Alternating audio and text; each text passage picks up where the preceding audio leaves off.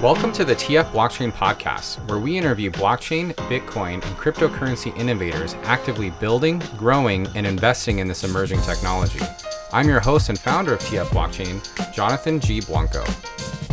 TF Blockchain hosts quarterly conferences and monthly events live recorded for this podcast. Our current chapters are located in Seattle, Portland, Vancouver, San Francisco, Austin, San Antonio, and Dallas.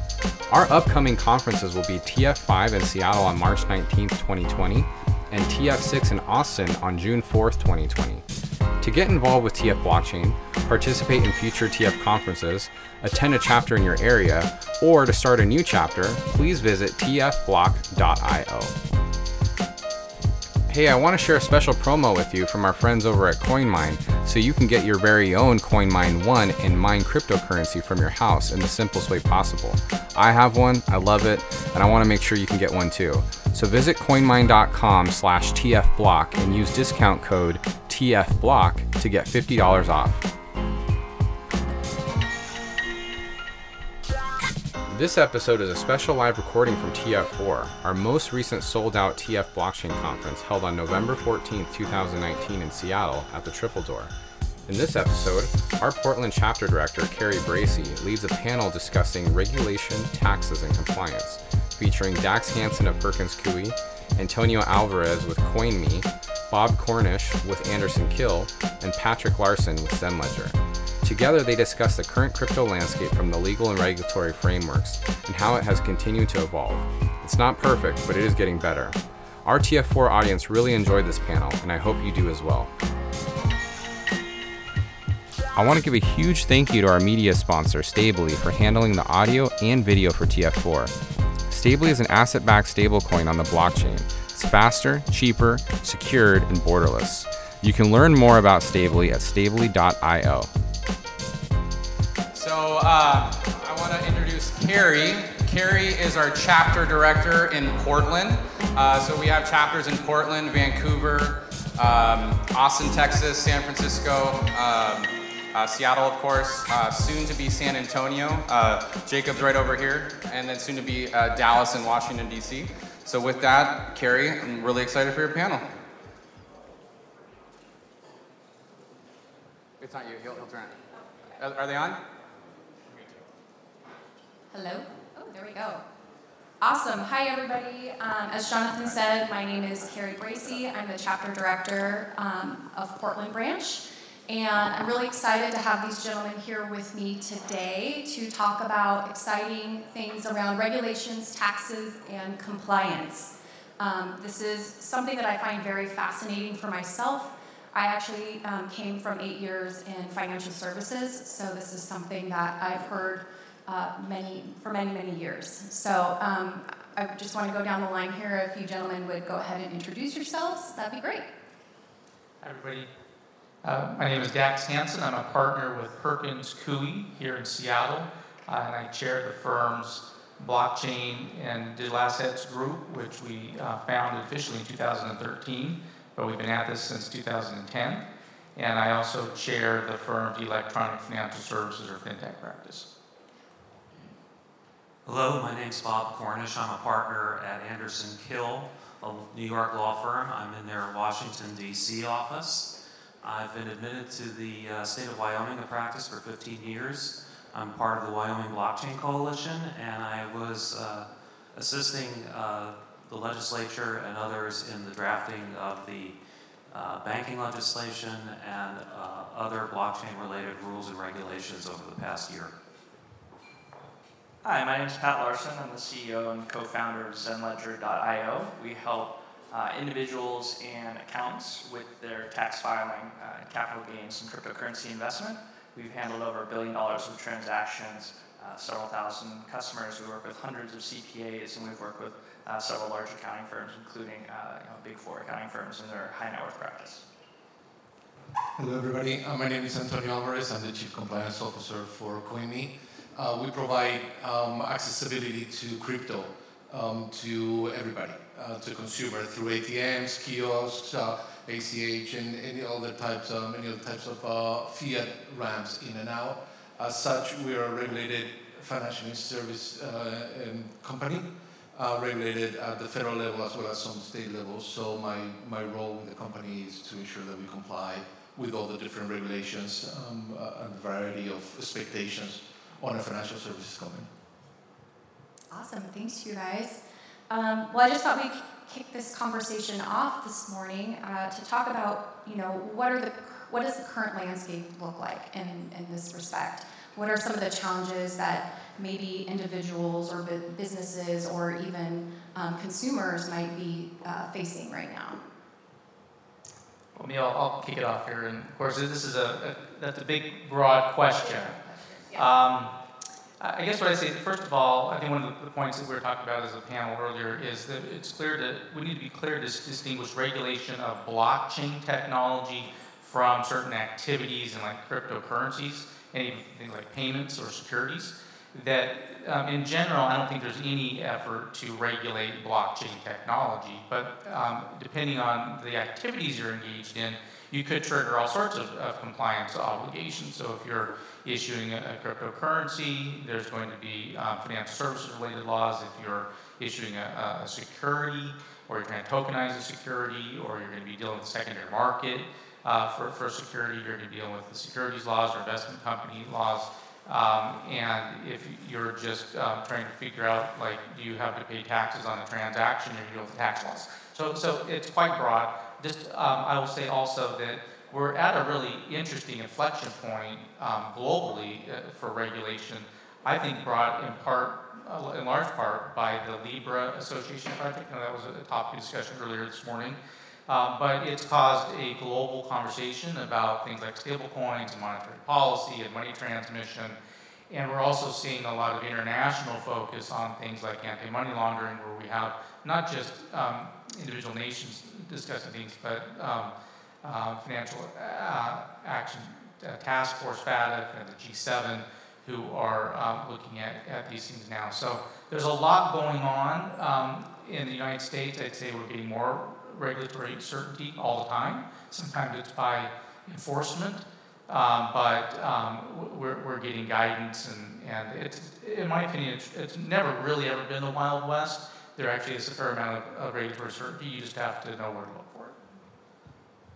I think there's a macro issue in terms of what happens in the United States does affect what goes on elsewhere in the world, in particular when it comes to international non-US businesses that want to come to the United States that are blockchain or crypto related, and they find that the regulations in the United States, or just the legal scheme in general, is very far, pardon the pun, foreign to them, because many of the folks in these jurisdictions are used to finding specific rules that specifically address whatever it is they're doing.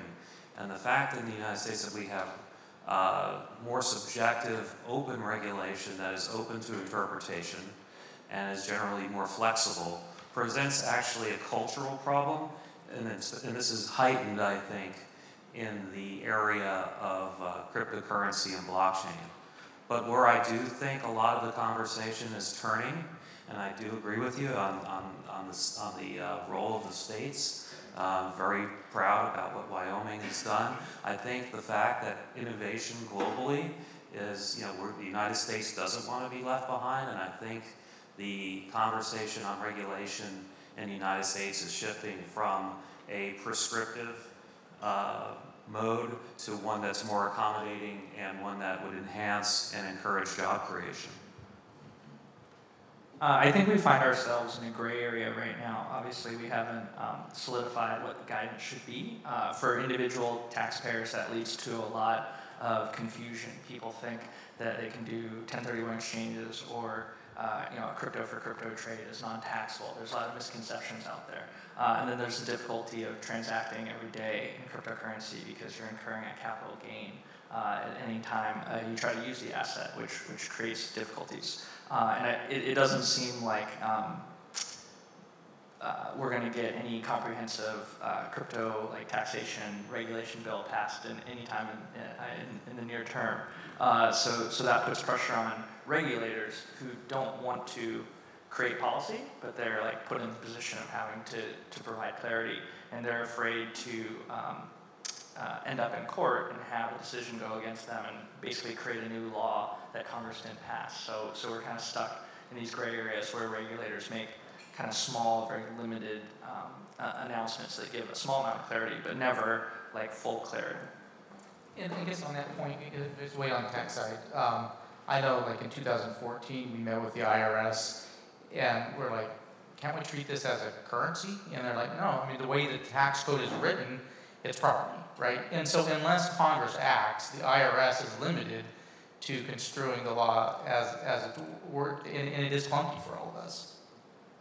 So from my perspective, I look at it from a financial services perspective. That's my world. It's quite interesting times. At the U.S. level, you have regulations that are now just passed, right? Congress just funded the Department of Treasury to explore the use of blockchain in the prevention of money laundering and do all the SAR filings through FinCEN into a blockchain technology that law enforcement can use. So they're adopting it that way. On the other hand, you have a bill right now on the floor that the title, don't quote me on the title, but it's something like preventing big tech from becoming banks, right? And that's an act at the end, right? So that's actually active regulations on it. And then around the world, you blink twice and there's a new law, right? A new country that's come up with a new interpretation. And what's interesting for me is overarching everything, the Financial Action Task Force, the FATF, that now all the different countries are trying to influence to set the international standards on how to regulate financial services in the crypto environment for the prevention of money laundering and terrorist financing. We just finished the chapter, the time where the U.S. was kind of leading the charter with the implementation of some crypto regulations and recommendations. It's really interesting because the next one is going to be China. Is going to be leading the FATF discussion. So it's really interesting times because you just don't know which way the regulation is going to turn and by how much the next time. So it's very, very interesting, both from a blockchain and from a crypto and financial services. Because at the end of the day, and I'll stop talking soon, but at the end of the day, crypto, as any new financial technology, was first adopted by the crooks. By the time governments, regulators, and all the financial industry reacted to it, that's the perception that has been created out there that now we're all trying to fight against, including the regulators. Well, and maybe there's one more baseline, right? Like, we should just recognize that, like, regulators and law enforcement, they're trying to do the right thing, and they don't want anything bad to happen on their watch, and we should appreciate that. Something bad did happen over the last couple of years, and that was there was an enormous amount of fraud related to ICOs, right? There were a band of companies that launched new wave of products and services that are going to be the future, in my opinion, but there were a lot of wannabes that piled on, and they sold tokens that weren't backed by anything. There's a lot of fraud. So we're working that out of our system, and we shouldn't be surprised that there's some skepticism, frankly, by some regulators and some law enforcement, I think, on this point. And I think it's back to the industry, I'd say, to do your homework and to be diligent and prepare your products, go talk to regulators, give an opportunity to help, but be responsible in how you launch products and services. Yeah, I think in the United States, and at least in the States generally, I mean, maybe except for New York, the regulators actually want to be helpful. They want to encourage your business. They want to be able to make sure that you're operating in a lawful and compliant manner. At least in Wyoming with the banking regulation that was just passed, the biggest concern with that, frankly, was soundness and safety. It wasn't anything that was, anti-blockchain or anti-crypto. All the biggest concerns of those legislators when that bill was passed in March was if one of these banks blows up, what is it that we can put in place that's going to prevent that? And if it does happen, is anybody from the state going to have to pay for it? These are just very pragmatic issues that a lot of folks are dealing with in drafting rules and regulations and trying to get these things in place. And I don't think it's fair to, paint blockchain and crypto with a broad brush of, fraud and deceit, and these are bad things. They have very legitimate purposes, but don't take those concerns and view them as being anti-blockchain or crypto. It's really regulators doing their job. It's funny. So just to say, it's funny when I think about when credit cards first came into the market, Bank America in California, and the first run was consumed by fraud. Nobody paid their bill, right? But there was a belief behind it that it was going to be a good thing, that it was going to revolutionize payments. And they pushed through all the fraud and all the crimes to get it to a stable place where we are today. And we have to go through that in the crypto environment. Yeah. This brings up a really great point. I think you have mentioned Wyoming, and as of what I've read, they've enacted 13 bills, which is amazing. So thinking about that for other states, what are things that you think, or either of any of you, that we can learn from that? What are things that we can start to do to move, Washington and Oregon and California into adopting and enacting some similar? I think the biggest takeaway from Wyoming is the fact that the industry players who knew their products and what was going on in the world communicated that and educated the legislators as to why it was important for them to have these regulations and what benefits it brought to the states. Ultimately, these discussions on blockchain and cryptocurrency, sure, they're regulatory, but the main driver of this is, frankly, the United States is losing jobs from these companies being, either being overseas because they don't understand or don't want to deal with U.S. regulation, or they have some preconception that the United States views them as criminals, which frankly isn't true. But if all of us who have traveled overseas or even gone to an overseas blockchain conference, telling somebody in Estonia that you should open an office in New York is somewhat ludicrous. They'll look at you very askance. But in Wyoming, the discussion was driven by industry, through practical needs, through the practicality of what was actually needed to make the bills work. With the banking bill, it was making sure that the banks would again be sound and secure, and that there would be little downside risk to the state. With other bills, it had to deal with, frankly, the ability for these things to generate revenue and create jobs. So I think when people are talking about these things, I think you need to frame them not as a pro-blockchain, anti-blockchain thing. I mean, it's pro-job creation, pro-innovation. I think in the United States, we also have a systemic problem. The way that the regulations are set up and the regulators are set up. We have 54 different state and territory regulators that we have to deal with that not only they don't all agree, but some of them only meet twice a year. We have states with Congress that are part-time. So changing their statutes to actually make it more cohesive is not just difficult, it's impossible, because it's just not part of their priorities. We need to look at a solution, and the regulators need to look at a solution more around uniformity of like a passporting system, like in Europe, where you get a license in one country and you can operate in all the other countries because they recognize the minimum standards. That is where the states and the state regulators should be going through, either through the support of the OCC or the mandate of the OCC or some other mechanism that pushes them in that direction. So, agree with those comments. I'd also say that just as there are early adopters in the industry around a new technology innovation, we're seeing the same thing with jurisdictions, governments and regulators. And right now, many jurisdictions like Malta, for instance, and Isle of Man, right, that are more flexible, that have always been trying to track commerce to their jurisdiction. I've seen, for instance, that it's quite difficult for companies to operate in the United States because of our, slow move to regulatory clarity and certainty.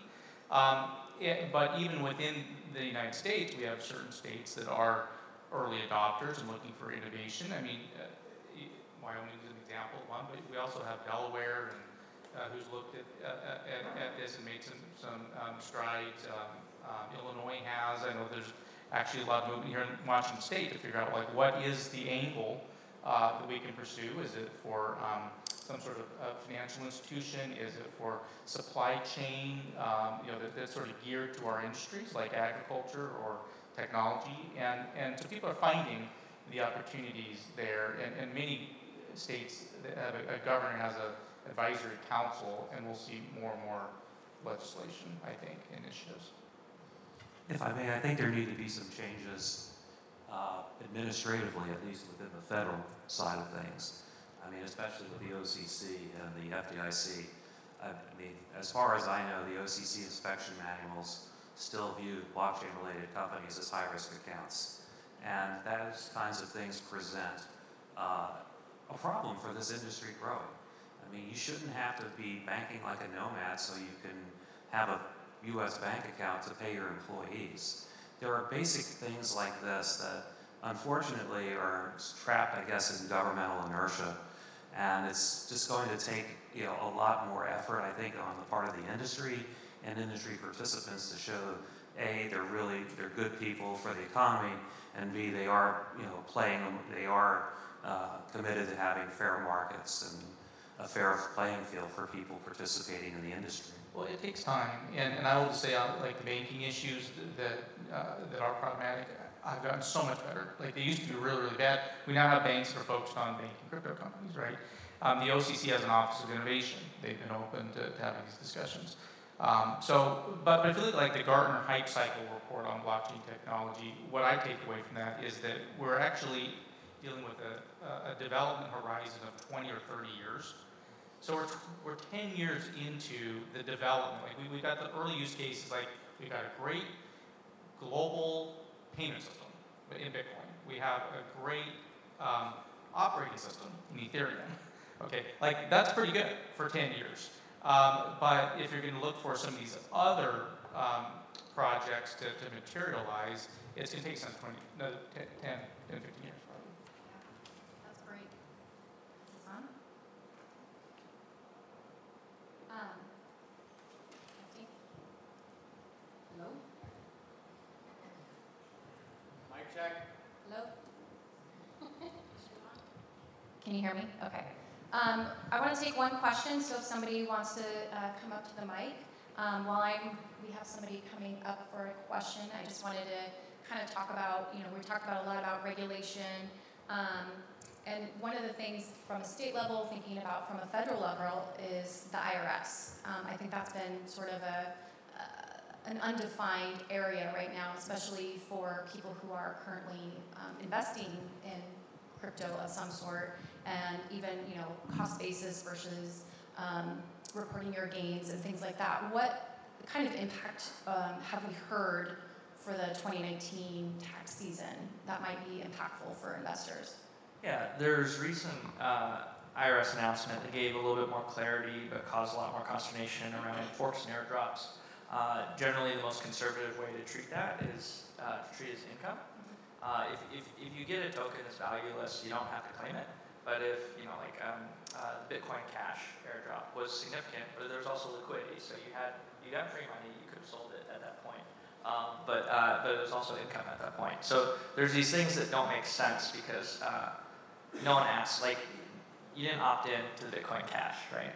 And IRS hasn't addressed that aspect of it. They just said it came into your possession, and that's income, and you've accrued value. So there's a bunch of things like that. As we come up to the end of the year, I think it's important to know that you can tax loss harvest in cryptocurrency. The WASH rule does not specifically state that cryptocurrency falls under it. So that is a gray area on whether or not, what the span is that you can capture your tax losses. But certainly, if you make a trade in late December to sell some of your coins that are underwater and buy them back in January, that's completely allowed, and that's a very smart thing that individual investors can do. Otherwise, consult a tax professional. The rules that govern cryptocurrency accounting in an individual aspect are pretty well understood. There are aggressive tactics you can take, but the conservative route is well understood by most CPAs. Am I back? Okay. Thank you, gentlemen. I'm going to take a quick question here, and then we'll kind of wrap things up. Hello, sir. Hi. I guess in about the last year or so, there have been a couple of $1 billion worth of cryptocurrencies stolen, mostly out of hacked wallets and exchanges and so forth. And how does that play with the regulators when they're, you guys were talking about safety and security and so forth, and how much of an impact does this ongoing theft of cryptocurrencies have on their viewpoint of cryptocurrencies' soundness as a whole? From a financial crimes perspective, it's important they look at it, right? At the end of the day, the regulator always reacts to protect the consumer, right? It's about their citizen and protecting their citizens. So far, my view is that the regulator hasn't seen crypto as a currency or a tool of the masses. So there are big hacks and there are steals and theft, but they're very concrete and very they're hurting people that they're not masses. So that the regulator shouldn't be caring. I don't want to say they don't care about, but they don't care enough to actually pass a regulation or to go after it from a regulatory protection perspective. My hope is that as crypto and blockchain becomes more adopted by the masses, like Libra and other coins like that are going to be putting more crypto in the hands of the consumer, that will force the hands of the regulators to even get more involved in protecting them. The way that they protect our bank accounts through the FDIC or they protect our credit cards through Durbin.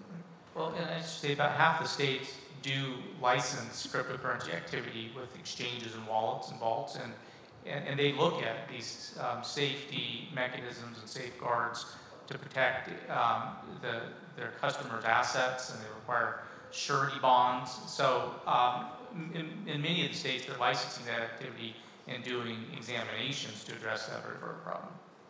That was the safety and soundness of the theft issue was probably the biggest topic that was of concern to the Wyoming legislators when they passed the bill, when they actually wrote the bill. The banking commissioner, of course, is always found, who's actually now calls himself the Wyoming blockchain commissioner.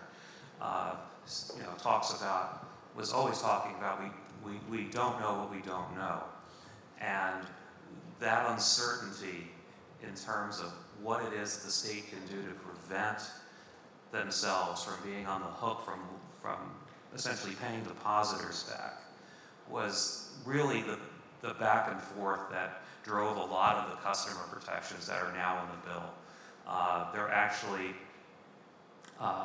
probably 1.5 times stronger than you have in the regular Wyoming trust law. There has to be blended hot and cold storage for digital assets. You have to have a surety bond. You have to have a theft bond. And the bank itself has to have a lockbox deposit that the state has first dibs on as, for purposes of liquidating or receiving the bank if it fails. So these things are real. I don't know whether you can cover all the risk. I mean, my compliance officer friend down at the end over there, I'm sure he's happy the building isn't in flames at 5 every day, but that's a good day if it isn't. So This is awesome. Thank you, gentlemen, so much.